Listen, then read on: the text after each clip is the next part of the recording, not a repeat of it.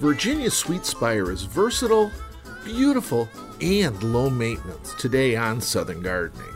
Southern Gardening with Gary Bachman is produced by the Mississippi State University Extension Service. Virginia Sweet Spire may be perfect for the shrub border or woodland setting. In fact, it was selected as a Mississippi Medallion winner for 2011. Virginia Sweet Spire is known botanically as Itea virginica.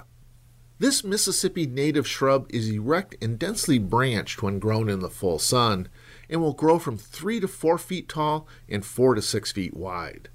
Prune only to keep the plant neat and tidy. Plant in shrub borders or foundation plantings as the foliage will form a dense barrier. The foliage is dark green and changes to a brilliant red fall color. In the coastal counties, Virginia Sweet Spire will hold on to its gorgeous red foliage well into the winter months, depending on frosts and freezes. The flowers are produced in groups of drooping spikes up to 6 inches long. There are no serious pests or diseases, which makes Virginia Sweet Spire a wonderful low-maintenance plant.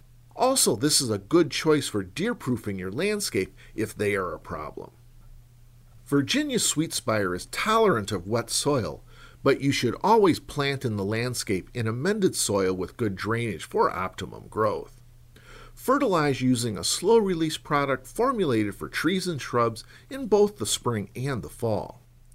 Virginia Sweet Spire is a good choice for naturalizing and transplants well. This plant can have a clumping growth habit and suckers from the roots.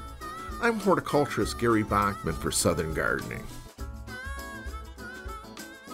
Southern Gardening with Gary Bachman is produced by the Mississippi State University Extension Service.